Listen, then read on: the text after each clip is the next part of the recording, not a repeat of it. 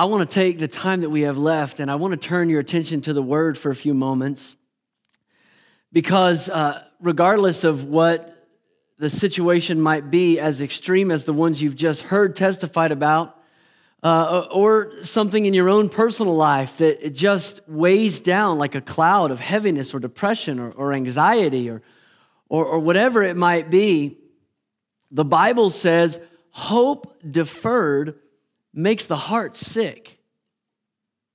Now, come on, if you're sick in your heart, it doesn't really matter what the physical diagnosis is. And so we need hope. And we need to know how to have hope and how to find hope. And my prayer is that God would continue to use us to bring hope. So I want you to turn with me in your Bibles to 1 Samuel chapter 30. And I just want to tell you a story today. And then we're going to respond to what the Lord is saying to us. 1 Samuel chapter 30, and we'll lay the foundation with just reading the first couple of verses, verse 1 and 2. 1 Samuel 30, verse 1 and 2. It says, David and his men reached Ziklag on the third day. Now the Amalekites had raided the Negev and Ziklag. They had attacked Ziklag and burned it, and had taken captive the women and everyone else in it, both young and old. They killed none of them, but they carried him off as they went on their way. They carried them off because they were more valuable to them to be sold into slavery than they were to just kill them. If you can imagine the lowest point in your life, you can imagine Ziklag. That's what this place represents today. That's what it was in reality for David. If there's ever been a moment in your life where you felt hopeless, where you felt overwhelmed, you've been to Ziklag. You don't see Ziklag coming. It's not something you plan for. It's not something that anybody puts on their agenda. For some people, Ziklag is the culmination of 1,000 compromises. Just little decisions, moving the needle a little bit farther away from the purpose and the plan that God had orchestrated for their life until they find themselves in Ziklag. For other people, it's the compounding weight of carrying too much for too long, and you just get to the place where you're overwhelmed and you just can't take another day, another decision. You're in Ziklag. Ziklag is the last straw. It's the one that breaks the camel's back. It's the place where you come to the end of yourself. It's the low blow in life that sucks the air right out of you. David should have never been there. The good news is that even if you are there, as David was, even though he was never supposed to be there, that doesn't mean God can't find you there. God knows where Ziklag is. Let me give you a little bit of the backstory. Most of you are familiar with David, but this is a young man, and we'll just kind of briefly look through his life. This was a young man that if you know his story, you know God had a special plan for him. God had a destiny for David. In fact, in 1 Samuel chapter 13, God is speaking to the nation. They don't have a leather-bound edition of God's word, and so they had prophets, they had seers, they had foretellers who would speak on God's behalf. And Samuel, who this book is named after, 1 Samuel, he was one of those prophets to the nation, and he's speaking to King Saul. Saul was chosen to be the king of Israel. And here's what he says to him in 1 Samuel 13, verse 13. He says, "You've done a foolish thing," Samuel said. "You have not kept the command that the Lord your God gave you. If you had, he would have established your kingdom over Israel for all time." Look at verse 14. Samuel says, "But now your kingdom will not endure. The Lord has sought out a man after his own heart and appointed him to be the ruler of his people because you have not kept the Lord's command." He was speaking about David. When he said God has sought a man after his own heart, God already had ordained that David would be the next king of Israel. Now, it's funny that he said God has sought a man because at this time, David's just a boy. But God sees his potential. And can I say, regardless of what it looks like in your life, God sees your potential. He knows what he planned for you. He's not describing you or looking at you based on current circumstances. The Bible says in Jeremiah 1, verse 5, it says, before I formed you in the womb, I knew you. Before you were born, I set you apart. And I appointed you as a prophet to the nations. God had a plan for you long before you ever had an experience. God foreknew you. He formed you with purpose. The same way he formed Jeremiah, the same way he formed David. And so here is Samuel. While David is just a 15-year-old kid, God has already spoken to the prophet to say, I have sought a man who has my heart. Well, 3 chapters later, Samuel learns who that man is. He learns that it's the sheep herding son of Jesse from Bethlehem, that God wants him to go there and to find one of Jesse's sons and to anoint him as the next king in Israel. And Samuel does what most of us would do. He goes and he meets Jesse's sons and he looks at them, and looking at their physical stature, he assumes which one it's going to be. He picks the tallest. He picks the one that's the oldest. He picks the one that looks to be the strongest. And he's wrong, not just once or twice or 3 times, but 7 times. He looks at what he thinks is every one of Jesse's sons, and none of them have the grace and the calling of God on their life to be the next king of Israel. Till finally he says, do you have any more kids? I mean, did you forget anybody? And it's only then that Jesse says, well, I do have one more son. He's out in the field tending the sheep. And the prophet said, we're not going to sit down until he gets here. Somebody go get that kid. And they run out to the field and they find David and they bring him back into the house. And Samuel immediately recognizes something. God teaches him a valuable lesson in that encounter. It's recorded for us in 1 Samuel 16, verse 7, where the Lord said to Samuel, do not consider the outward appearance or his height, for I have rejected him, speaking of the older brother. The Lord does not look at the things that people look at. People look at the outward appearance, but the Lord looks at the heart. God's looking at your heart today. God's looking at my heart today. He's not impressed with the things that impress us coming into church on a Sunday morning. So Samuel anoints David. He pours the oil on his head, and immediately we begin to see the favor of God in his life. Can I just say as a byword today that the anointing makes all the difference in your life? You need the touch of God on your life. You need God's presence. You need to hunger and thirst for his presence and his glory in your life. The anointing makes all the difference. And so Samuel anoints David, and as we read his story play out over the next several chapters, David quickly becomes the personal musician to King Saul. He's a skilled musician, and he takes up residence in the king's palace, and he plays for him to soothe his conscience. In Samuel chapter 17, we learn the familiar story of David going to visit his brothers on the battlefield.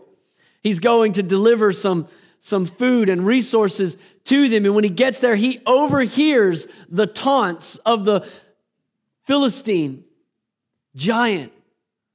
Goliath is taunting the people of God and the God of the people.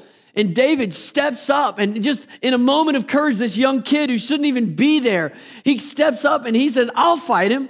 I'll take out this guy who's defying the God of Israel's armies.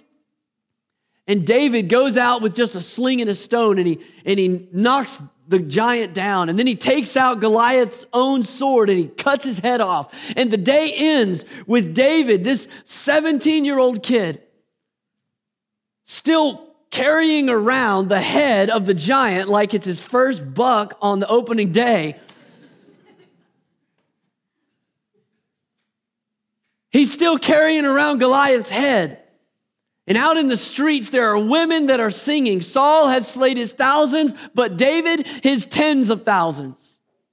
And this young boy goes from obscurity to national fame and notoriety.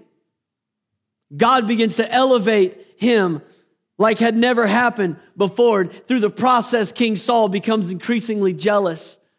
He becomes more and more jealous of David to the point that finally he throws a spear at him and attempts to kill him. Finally, it gets to the place where the tension is so bad that David has to run for his life. So David leaves as a fugitive, and for the next 10 years, he spends his days hiding out in caves in the Middle East, trying to avoid capture. He's a fugitive of his own country and of his own king. 2 different times in that experience, he had the opportunity to take Saul's life. We talked about the first opportunity a couple weeks ago at our men's breakfast. David had the opportunity to kill Saul, and instead, he just quietly cut off the corner of his robe and let him live. He later came out of hiding just to show the king the corner of his robe that he had cut off and to say, I could have killed you. I chose not to. I haven't sinned against you. But it didn't appease the king's anger. He continued to go after David. Sometime later, the Bible tells us in 1 Samuel 26, he had another opportunity to take Saul's life.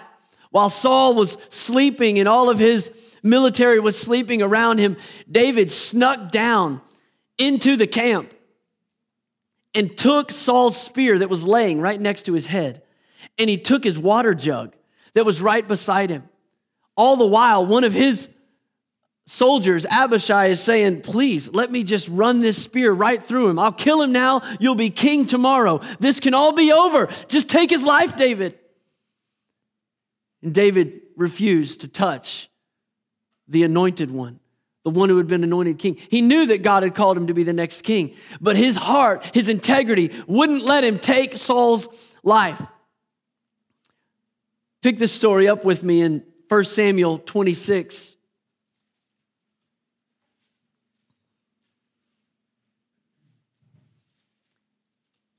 Saul gets up the next morning and hears David calling him from the hill on the opposite side of the valley. And he realizes that he's holding Saul's water jug and his spear. And he realizes that now, twice, David could have killed him and ended all of this and taken the throne by force. But he didn't do it. And so Saul responds to David now, calling across the valley. In 1 Samuel 26, verse 10, it says, as surely as the Lord lives, he said, the Lord himself will strike him, or his time will come and he will die, or he will go into battle and perish. This is David explaining to his young soldier why he can't take Saul's life. Verse 11, but the Lord forbid that I should lay a hand on the Lord's anointed. Now, get his spear and his water jug that are near his head, and let's go. Now skip down to verse 21 with me. Then Saul said the next morning, I have sinned. Come back, David, my son, because you considered my life precious today. I will not try to harm you again. Surely I have acted like a fool and have been terribly wrong. Then look at the blessing that he gives down in verse 25. Saul speaking out to David, he said, may you be blessed, David, my son. You will do great things and surely triumph. So David went on his way and Saul returned home. Now reading that, you would think this is the moment that things are going to turn around. You would think that finally Saul has come to his senses. Out loud, publicly, in front of all of his soldiers and in front of David's, he has confessed. He has said, I've sinned. I'm sorry. Just come home. You've done right by me. I acknowledge the fact that the throne will be yours. Just come home. You would think this would be the moment that everything would finally change for David. But here's how you know when you're in Ziklag or when you're headed that way. When even good news doesn't sound good anymore. David's response doesn't seem to fit the moment here. Saul has just repented. Saul has just acknowledged his failure.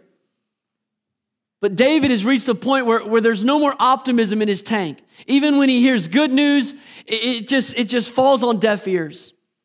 He's so overwhelmed and weary with what's happening in his life. So look at the next verse with me. At the beginning of 1 Samuel chapter 27, it says this in verse 1. But David thought to himself, one of these days, I'll be destroyed by the hand of Saul. That's the response that David has to Saul coming out and recognizing that David is right and that I'm wrong and that I've sinned and that God's favor is on you and his favor has left me. David's response to that was, I can see where this is headed. I can see where my life is going. Give it time, eventually. In other words, there's no more hope.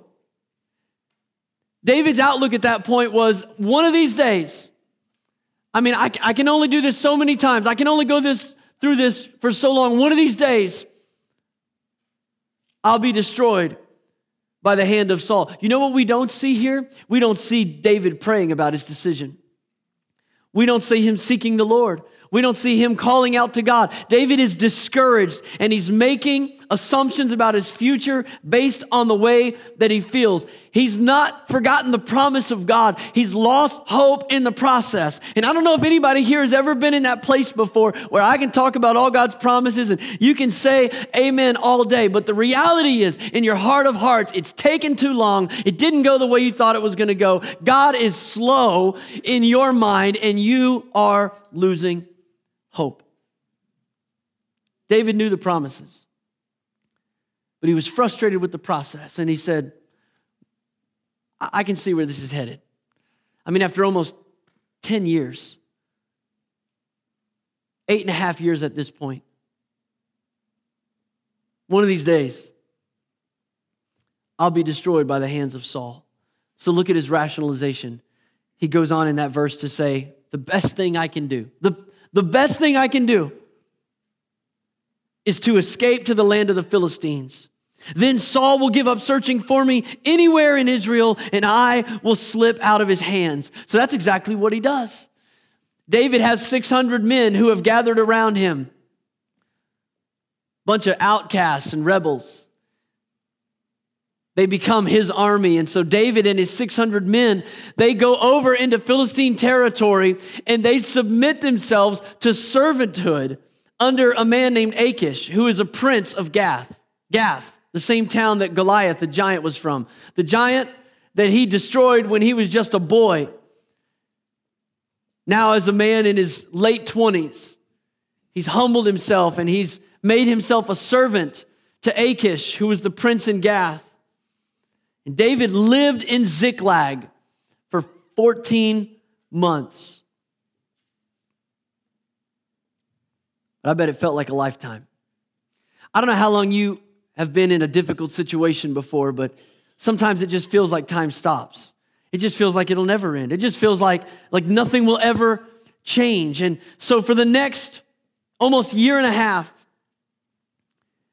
David is living in Ziklag, and he's constantly covering his tracks. He wants Achish to believe that he's loyal to the Philistines, and so he goes out and he raids a town, but he doesn't want anyone from that town to get word back that he's actually attacking the allies of Achish.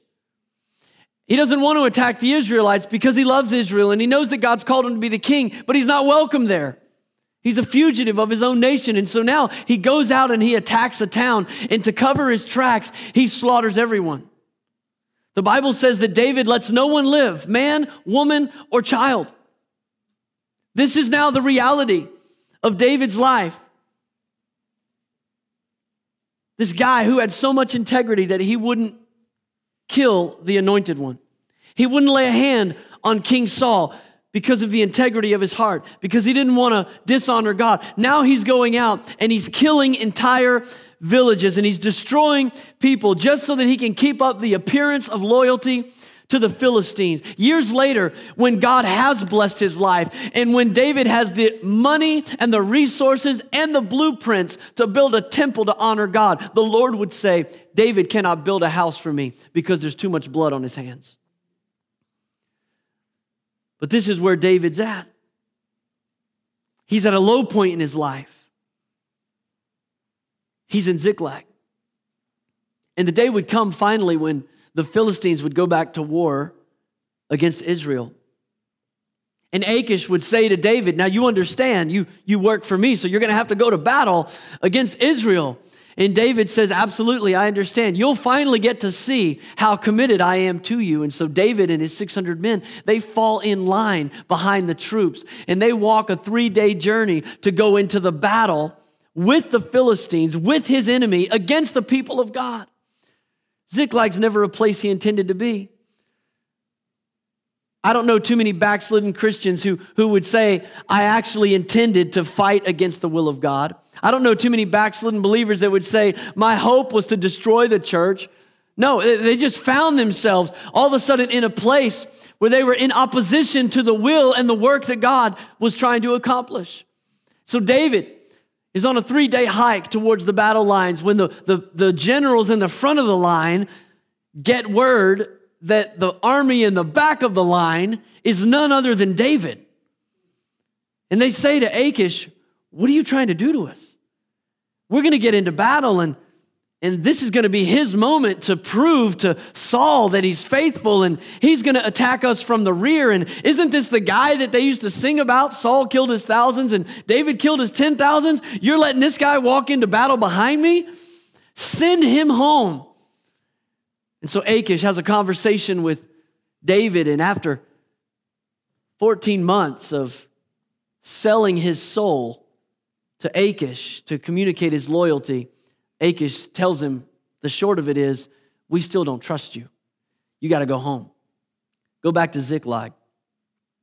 And so David's a man without a country, and he goes back home to Ziklag. It's a 3-day journey the other direction. The Bible tells us that as they were approaching Ziklag, as they were almost home, David and his 600 soldiers are weary and they're tired and they're frustrated and he has no vision for the future. He's not accepted or embraced or trusted where he lives, and he certainly can't go back home. And about that time, they crest the horizon and they see smoke rising from the city. Ziklag is on fire. And as they approached the city, they learned that while they were gone, the Amalekites had come in and raided Ziklag. They stole all of their valuable possessions. They stole their wives and their children, and they burned their city to the ground. Ziklag is up in smoke. Now, David gets to that city. And he's standing there in that reality.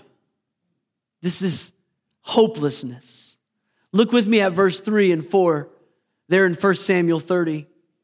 It says, when David and his men reached Ziklag, they found it destroyed by fire and their wives and sons and daughters taken captive. So David and his men wept aloud until they had no strength left to weep. Have you ever cried until you literally couldn't cry anymore? I mean, just nothing left. No more tears. Completely exhausted. Not even enough strength to cry about the situation that he's in. Just been burned one too many times. Frustrated with the process. Believed God's plan for a long time, but too many rejections, too many delays, too many side detours, until finally David is there and he's sitting in a pile of ashes and he can't even cry anymore. He's totally discouraged. To make matters worse, as is often the case when misery comes, people are looking for someone to blame. And his men begin to conspire. They're pointing fingers and they're all pointed in the direction of David. It's your fault. This was your idea. You're the one that brought us here. You're the one that told us we should go and fight. We should have just stayed here. We should have just protected what was ours. We should have just been content with our lot in life. But no, you brought us out here. Look at verse 6. It says, David was greatly distressed because the men were talking of stoning him. They're ready to kill him. Each one was bitter in spirit because of his sons and daughters. But look at this next verse, this next statement. But David found strength in the Lord his God. Can I tell you, this is the pivotal moment in the whole story. Not just in this story. This is the pivotal moment in the whole life of David. In this moment, while he's on his knees in the ashes, and all of his men are surrounding him, looking for the biggest, best stone to throw at his head, David has a decision to make. David could have just absolutely thrown in the towel right then. He could have actually given up. He could have just said, you know what? Get a big rock, guys. Make it quick. I'm done. Just make it quick. I don't even have anything else to give to this moment. I don't even have any more tears to cry. I've literally lost everything. I've lost hope in God's plan, in God's purpose for my life. And now I've lost my family. And I've lost what worldly goods I still have. What David didn't know, and if you read the timeline of the scriptures, is that it was in this same timeline that Saul is in the battle. And Saul is killed with the sword. All of David's years of waiting and wondering and hoping. And he is moments now. He is days away from the crown. He is days away from his own coronation, from the fulfillment of God's promise. And here he is in the ash heap, and he has nothing left to give. He could have given up, but the Bible says David found strength in the Lord. He found strength. Found strength that he didn't have, strength that didn't come from himself. It was strength that came from the Lord. In the most hopeless of circumstances, David, the mighty warrior, he doesn't pick up a sling. He doesn't pick up a javelin or a sword. He doesn't turn and yell at his men and point fingers back at them. David in that moment wielded the weapon of worship. Right there on his knees in the ashes, David made up his mind to just worship God, to just find strength in the Lord. And I wish we knew what he said. I wish we knew what he said right there. I don't know what his prayer sounded like. I don't know what song he sang, but we do have some indication, because as you look at the life of David, you learn that this is not the first time that he chose to strengthen himself in the Lord. Let me just mention a couple quickly. The time that David was captured by the Philistines in Gath, and he had to pretend to be insane and foam at the mouth so that they would let him go. It was in that moment that he wrote about in Psalm 56, verse 1 through 4. He said, in that moment, when he chose the weapon of worship, he said, "Be merciful to me, my God.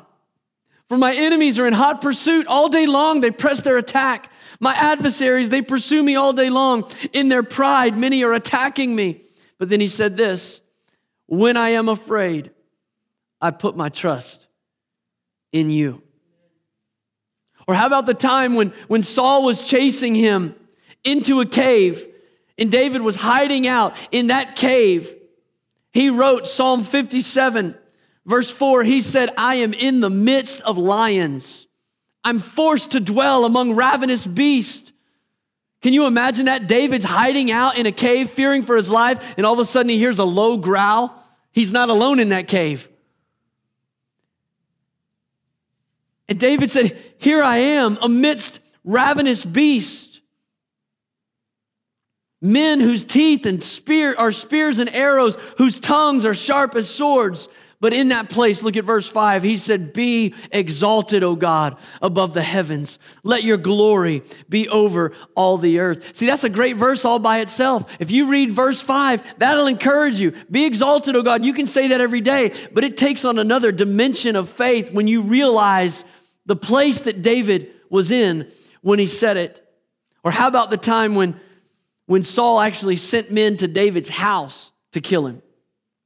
David was lying in the bed and got word that they were coming, had to sneak out a window.